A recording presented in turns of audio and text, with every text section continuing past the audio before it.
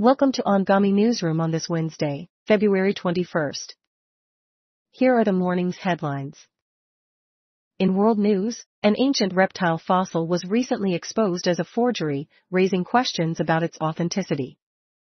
Meanwhile, tensions escalate as the United States vetoes a UN resolution urging a ceasefire in Gaza amidst the ongoing Middle East crisis.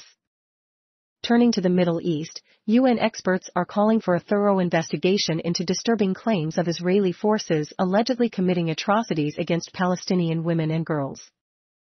On a more hopeful note, Prince William expresses his desire to see an end to the conflict in Gaza as soon as possible, highlighting the urgency for peace in the region. In business, Bitcoin makes a remarkable comeback, staging a massive $1 trillion recovery in value, capturing the attention of investors worldwide.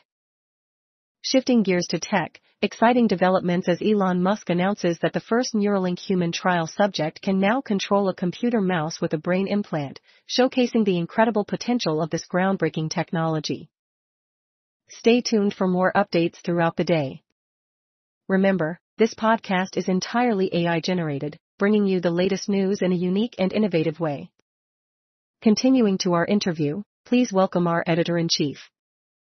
What impact could the final UK legal challenge to stop Julian Assange's US extradition have on the future of WikiLeaks and the broader issue of press freedom?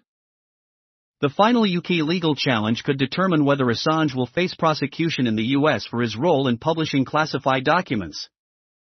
The outcome may set a precedent for the treatment of journalists and whistleblowers worldwide, raising important questions about freedom of the press and government transparency.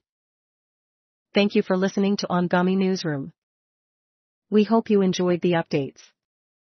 Don't forget to listen to All of the Stars by Haid on Angami.